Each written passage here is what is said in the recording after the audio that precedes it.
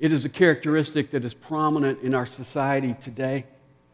And if you are honest with yourself this morning, you would have to admit that you need some shout it out because it is staining your personal life. And the subject that he addresses is the subject of prejudice. And the question that James would want to ask us as a church and as individuals today is, do we make everyone welcome? You say, well, yeah, we make everybody welcome. I mean, Ryan just welcomed everybody. We have a welcome center. We have a visitor card. The first word is welcome. We have a bulletin that says welcome. We have a website that says welcome. Everybody's welcome here. But see, more particularly, the question that James would want to ask us is everyone equally welcome?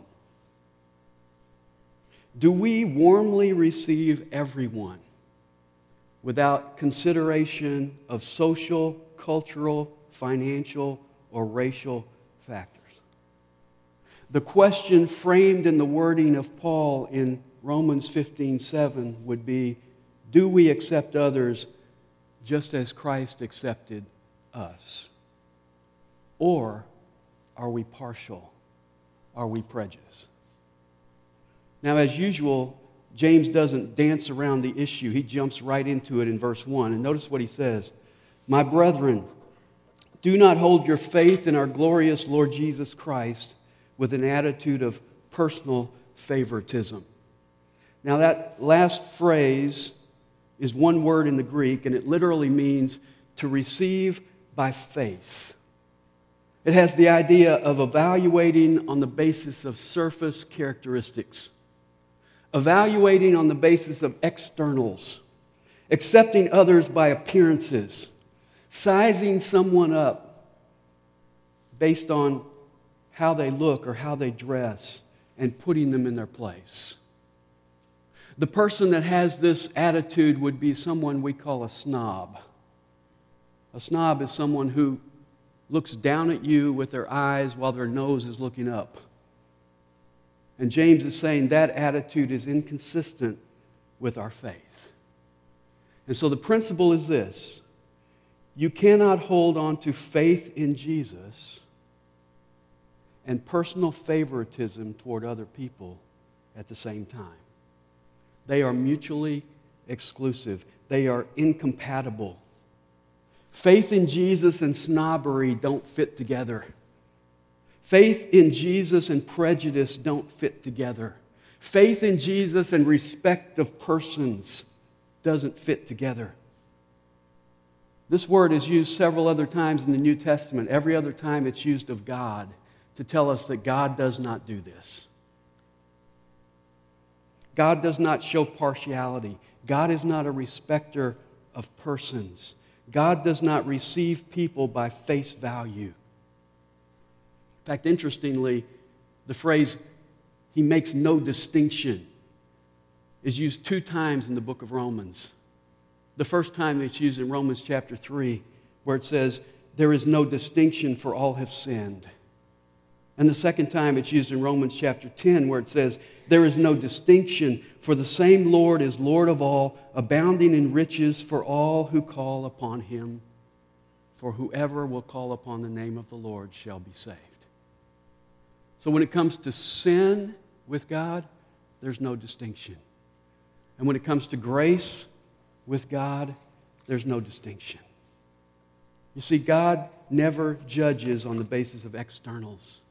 He never judges on the basis of appearance, of how wealthy you are, of what you look like, of whether you have designer jeans on, whether you have a designer purse, what color your skin is. God looks at the heart. In 1 Samuel chapter 16, Samuel is sent by the Lord to anoint a king. Now, Israel already had a king, King Saul. He looked like a king. He was tall. He was handsome. He was strong. The Bible says he was a head taller than everybody else in Israel. So he looked kingly, but he didn't act like a king. And so Samuel went to appoint a king, and he pulled aside the family of Jesse to a feast. And Jesse brought his sons with him. And when his first son came in, named Eliab, the firstborn, Samuel immediately thought to himself, surely this is the Lord's anointed. And in 1 Samuel 16:7 it says, but the Lord said to Samuel, do not look at his appearance or at the height of his stature, because I have rejected him. For God sees not as man sees, for man looks at the outward appearance, but the Lord looks at the heart. And Jesse paraded 7 of his sons in front of Samuel, and each time Samuel said, this is not the guy. And finally he had to ask Jesse to find out he had another son, his youngest son, the runt of the litter, the one who was so unlikely to be king he didn't even bring him. He was tending the sheep. He went out and got him and brought him in, and when he saw this youngest son, Samuel said, arise, anoint him, for this is he. And it was David, about whom God says in Acts 13:22, he is the man after my own heart. God doesn't judge on the basis of appearances. God looks at the heart. And the same should be true of you and me if we're his children. Now the question is that so? You know, we always say, don't judge a book by the cover. And then what do? We spend most of the time judging books by the cover. Maybe a better saying would be, clothes make the man. You ever hear that one? Or more accurately, clothes make our opinion of the man or of the woman.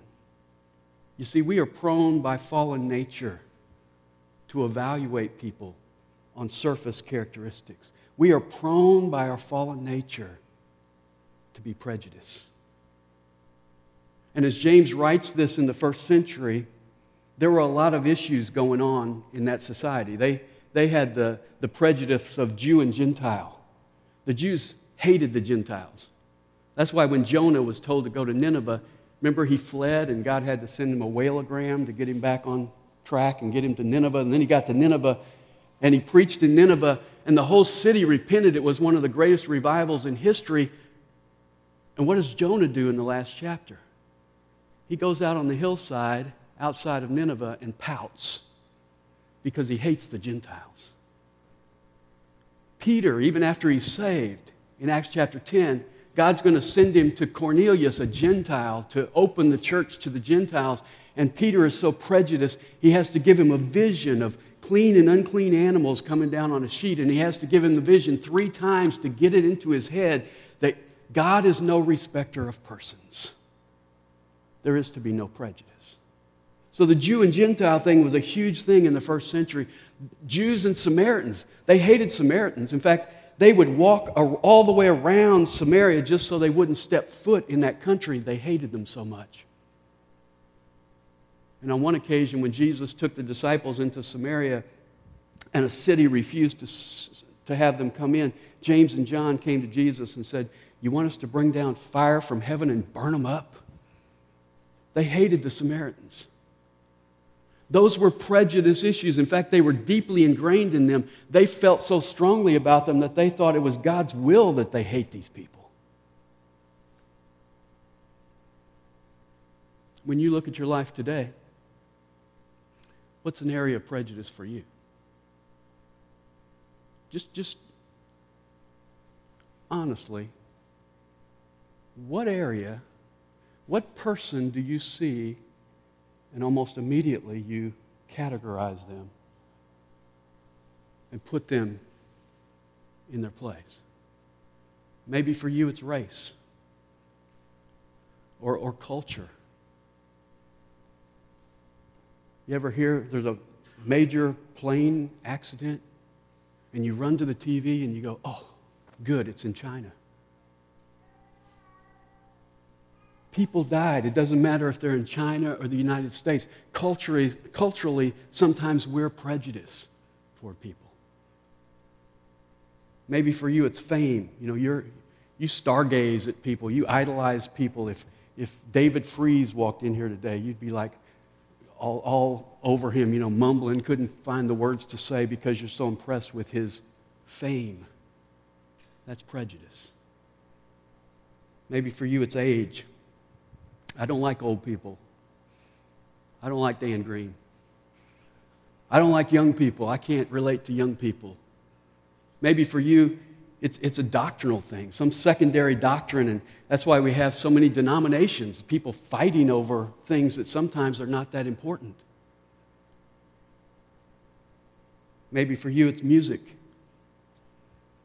I like country, and he likes rap, and we don't relate to each other. Or I like hymns, and they like choruses, and so we're prejudiced toward each other. If we're honest, we have areas where we're prejudiced. What's interesting is that James attacks an area that is universal because everybody struggles with this. They struggled in the first century. We still struggle with it today. And that issue is the rich and the poor, the haves and the have-nots. And as James lays out this principle in verse 1, what I like is that he describes us a certain way and he describes Jesus a certain way, and I don't think it's a coincidence. Notice how he describes us. At the beginning of verse 1, he says, "My brethren."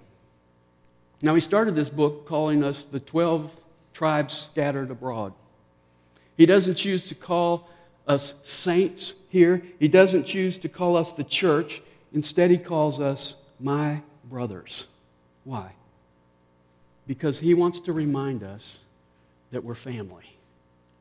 He wants to remind us that we are all brothers and sisters in the family of God. I have 2 brothers. When I look at one of my brothers, you know what I see? I see my brother. If one of my brothers had a lot of money, it wouldn't impress me. If one of my brothers had no money, it wouldn't surprise me. I see them and they're my brothers, and I love them and I care about them because they're my brothers. In fact, I don't even look at them a whole lot of times and even see details. I just see, that's my brother. Norm is my brother. I don't like to say that, but he is. I'm a little prejudiced toward him. But sometimes people ask me, does Norm have a beard right now? I go, I don't know. I don't notice whether he's got a beard, he doesn't have a beard. He's my brother. We have, in our nuclear family, we have 8 people. We have 4 white. See, I can't even count. 4 white, 3 black, 1 mixed. It's an interesting family. We are a blended family. Oftentimes when we're out together, which is rare when we're all together, people will stare at us. Now, I think they're probably staring at us because we like to sing, "We are family," But actually, I think they stare at us because they want a scorecard to figure out who's who in this group. But see, we are a blended family, and there's no pecking order in our family. Everybody is equal in the family. That's what family is about. We love each other because we're brothers and sisters in the family of God. And James is really reminding us that in the family, you don't judge by appearance. You don't judge by material goods. You don't judge by skin color. And then notice how he describes Jesus in verse 1. He says he is our glorious Lord Jesus Christ. Or literally, he is the glorious one. Now, why does he describe Jesus that way? Well, because in light of the glory of Jesus, man is insignificant. You're judging on the basis of externals, and you need to understand the glorious Lord Jesus Christ, because then it'll bring man into focus for you. In Isaiah chapter 6, Isaiah says he saw the Lord sitting on a throne, high and lifted up, and the train of his robe filled the temple. And there were seraphim around, which are angels, and they had 6 wings, and 2 they covered their face, with 2 they covered their feet, and with 2 they flew, and they said, "Holy, holy, holy." Isaiah says, I saw the Lord in all his glory. And you remember how he responded? He said, "Woe is me, for I am a man of unclean lips, and I dwell among a people of unclean lips." Nobody is very significant when you get a glimpse of the glory of the Lord. If you have two candles in a dark room, you might compare them and say, "Boy, this candle is really bright and that one's flickering." But you take those two candles out in the noonday sun, guess what? You no longer see any difference in the candles. In fact, you don't see the candles at all in light of the glory of the sun. And that's what James is telling us. He is the glorious Lord Jesus Christ. And when we're looking at him, man himself is insignificant. Turn your eyes upon Jesus. Look full in his wonderful face, and the things of earth will grow strangely dim in the light of his glory and grace. I'm not too impressed with the external man. He's just a candle. When I see the glorious one, Jesus Christ. And so the principle is, it's incompatible for anyone who professes faith in Jesus to be a snob, to be prejudiced, to judge on the basis of appearance. Which brings us secondly to the pattern or the illustration. And James is going to show us what it means to have personal favoritism in verse 2. Notice what he says. "For if a man comes into your assembly with a gold ring and dressed in fine clothes, and there also comes in a poor man in dirty clothes." Stop right there. One man comes in, and James says he's got on a gold ring, or literally, he is a gold-fingered man, a gold-ringed man. Now, in that day, they would often, just to show off, they would wear a gold finger on every ring if they could afford it. Not very practical, but made their point. They were rich. So this guy comes in and he's got the status symbol. People see it, flash, bling. There's the gold rings. Today it would be a Rolex watch. Today it would be if someone drove up in a Lamborghini and got out, or drove up in a Jaguar, brand new Jaguar, and got out. We go, wow, that's a status symbol. And then it says he has fine clothes. That word fine means bright, shining, flashing. Some people go to church to close their eyes. Other people go to church to eye their clothes. This guy comes and he's got an Armani suit on. He looks like he belongs on the cover of GQ magazine. He's strutting in like a peacock. He enters the church. And then he says another man enters and he's poor. He's got no rings, no frills, no ornaments, no status symbol. And he's got on dirty clothes or shabby clothes. They're 2 sizes too large. They're 10 years out of date. They're worn and they're torn. These two guys come into the church, and James' question is, what are you going to do in that situation? Look at verse 3. "And you pay special attention to the one who is wearing the fine clothes. And you say, 'You sit here in a good place.' And you say to the poor man, 'You stand over there,' or 'You sit down by my footstool.' You pay special attention. You look with favor on the man who has the fine clothes. And you say, 'Come right in. Let me introduce you to the pastor. You sit right here in this good chair.' And then you look at the poor man and you say, 'You stand over there by the wall.' Or better yet, 'You come over here and sit by my feet.' What are you saying? It's a double insult. You're inferior, so I want you to sit by my feet. In fact, I'm a little suspicious about you. So I kind of want to watch you. So you sit right here where I can keep an eye on you." Now, what is this treatment based on? Nothing more than external observation. Nothing more than this man has wealth and this man doesn't. You say, "Well, Dan, I would never do that."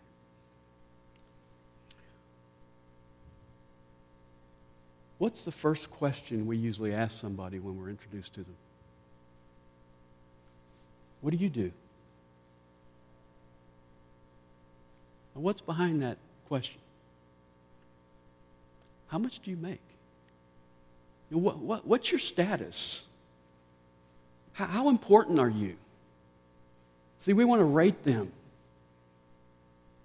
And if we're honest, we are more inclined to be friendly to people that are like us. Or if you don't like yourself, somebody you want to be like. So we say, well, I'm inclined to go to someone who's like me or better than me in my interpretation of that, and so that I am inclined to shy away from the person who is less like me, different than me. Sometimes it's hard to talk to somebody who's not from my same cultural, educational background. In fact, even education sometimes trumps culture. It's easier to talk to somebody who's college educated from Ghana than it is to talk to the person when you say, well, what do you do? And he says, well, I sit downtown on the curb and I panhandle. Well, it takes some effort to relate to a person like that. So James says these two guys walk in and you show special treatment to the one who has more money.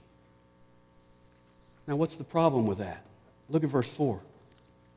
James says, have you not made distinctions among yourselves and become judges with evil motives?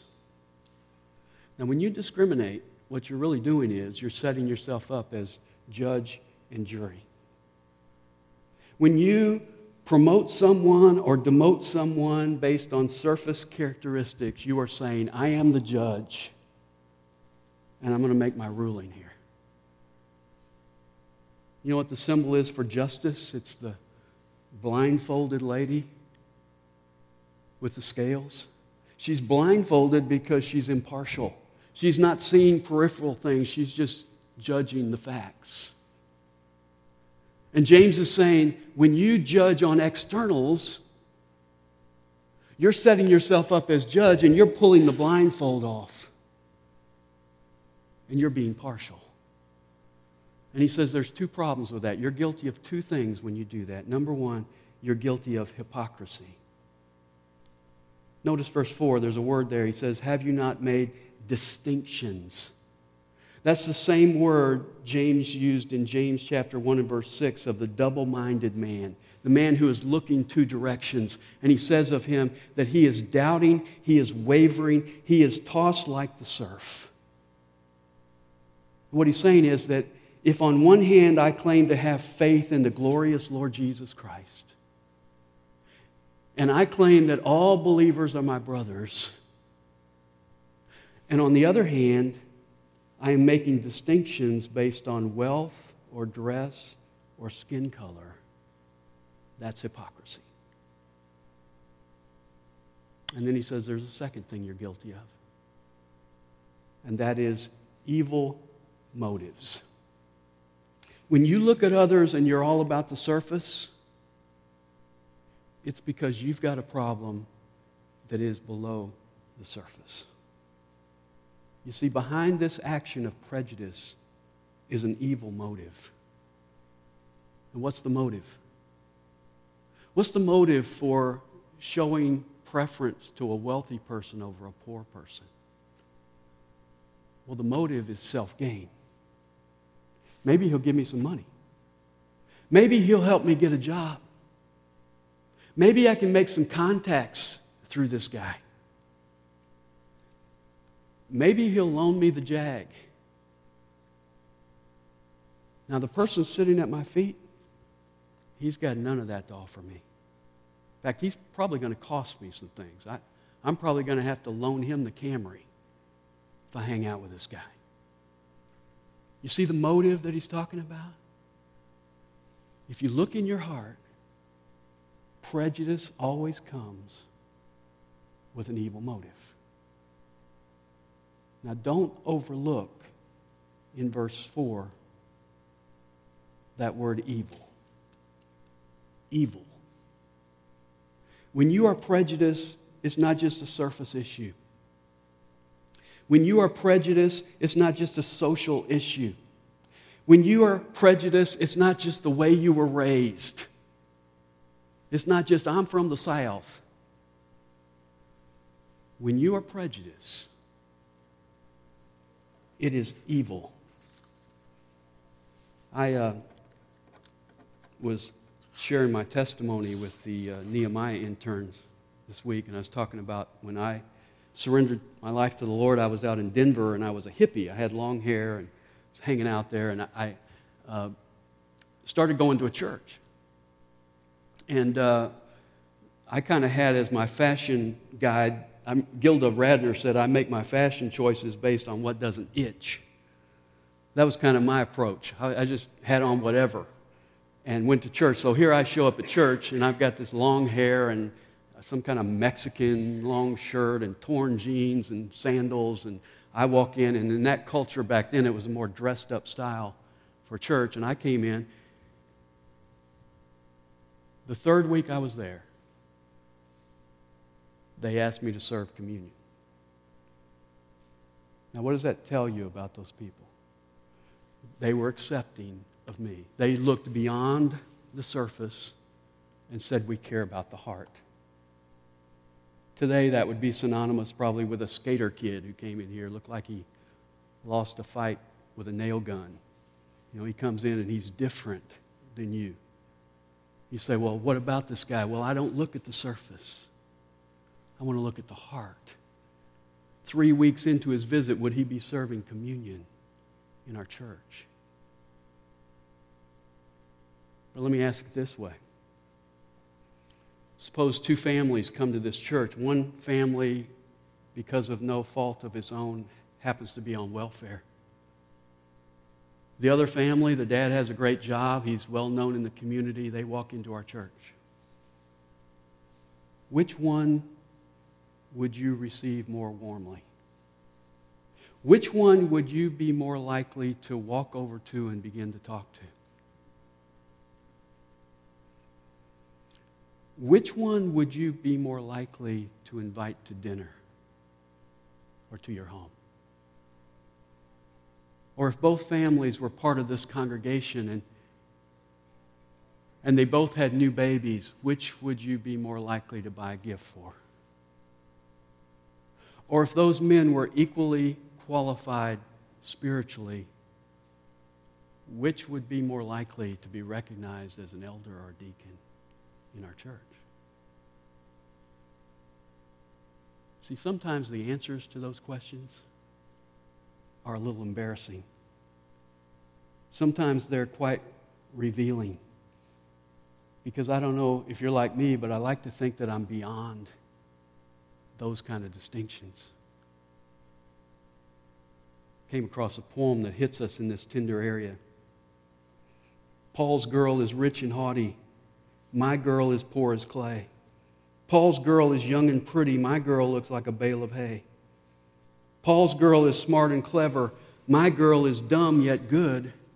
But would I trade my girl for Paul's? You bet your life I would. See, the truth is, no matter how much I try to deny it, my love comes with reservations. And I am prone, and you are prone, to put a high priority on physical and material factors. We all have that unpublished list. We wouldn't want anybody to see it. That unpublished list of conditions, expectations, qualifications, what it takes for you to be my friend. And that's prejudice. And James is saying that that is inconsistent with the faith that we're professing. In fact, he's saying it is hypocritical and evil for me to say, I believe in Jesus, he is my Lord, and then act the very opposite of him by judging other people on the basis of their appearance. Jesus didn't look at outward appearance. In Isaiah 11:3, it says, "And he will not judge by what his eyes see, nor make a decision by what his ears hear, but with righteousness he will judge the poor." In fact, even his enemies noted that about him. In Matthew 22:16, the Pharisees said, "You are not swayed by men because you pay no attention to who they are." Jesus looked at the heart. Most people saw the widow who put her 2 coins in the temple treasury as insignificant.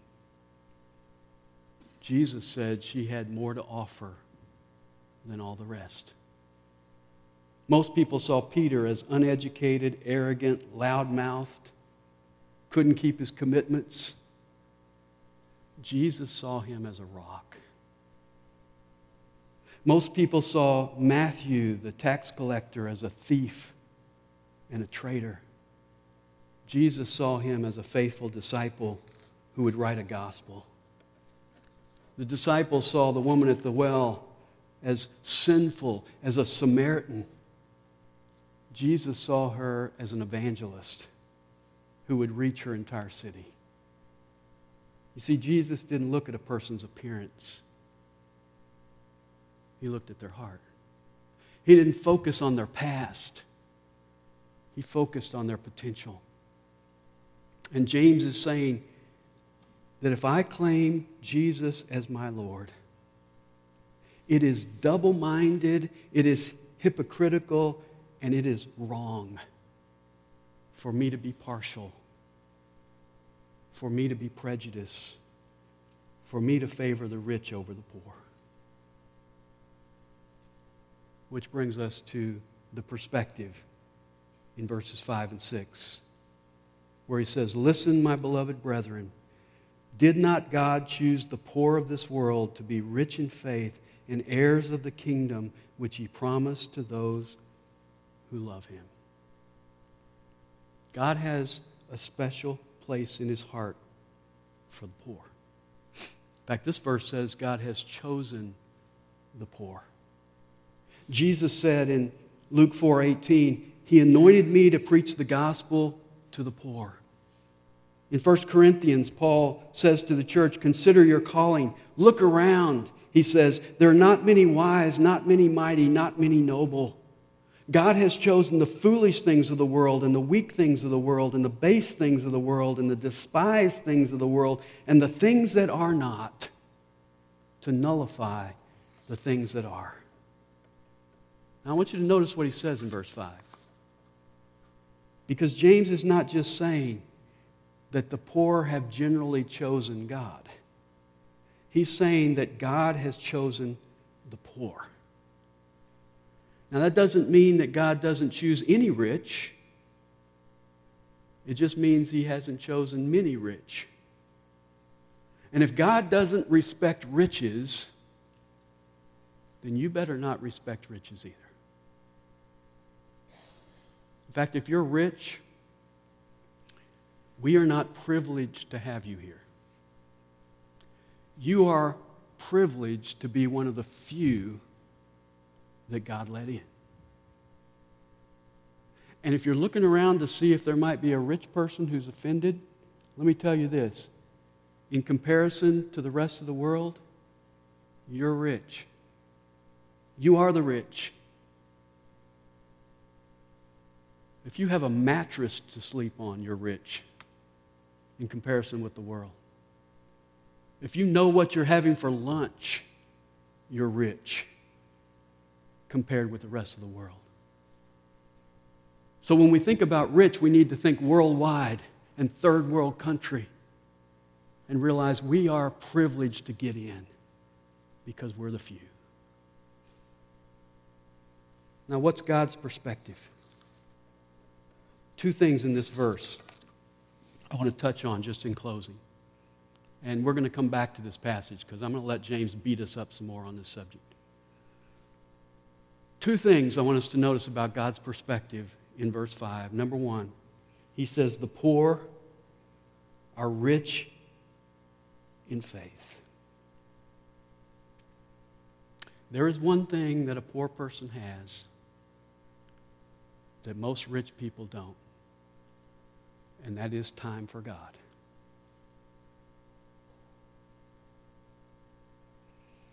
And some of you know that because when you had nothing, God had more of you. Now you've got something, and you don't seem to have time for God. You see, the person who has nothing knows that they need God. And so if you want to be where God is working, get around some people who have nothing. If you've never been to a third world country, go. It will transform your life. If you can't go to a third world country, go to the inner city of a major city in the United States and look around. Get God's perspective. Go hang out with some people who have nothing, because you can give them a few dollars and they can give you some faith. They're rich in faith. Second, God's perspective on the poor is that they are heirs of the kingdom. One of our problems with our perspective is we think because somebody is well off, that they must be better off. God looks at it and says, the poor person is the heir of the kingdom of God. James says, the one you're looking down on, the one who is sitting on the floor by your feet, is an heir. How can you discriminate against someone who is going to be on the top of the heap when the tables are turned? You're going to be saying, yes, ma'am, yes, sir, to that guy sitting on the floor in the kingdom. So let me ask you in closing, who are you putting in the cheap seats?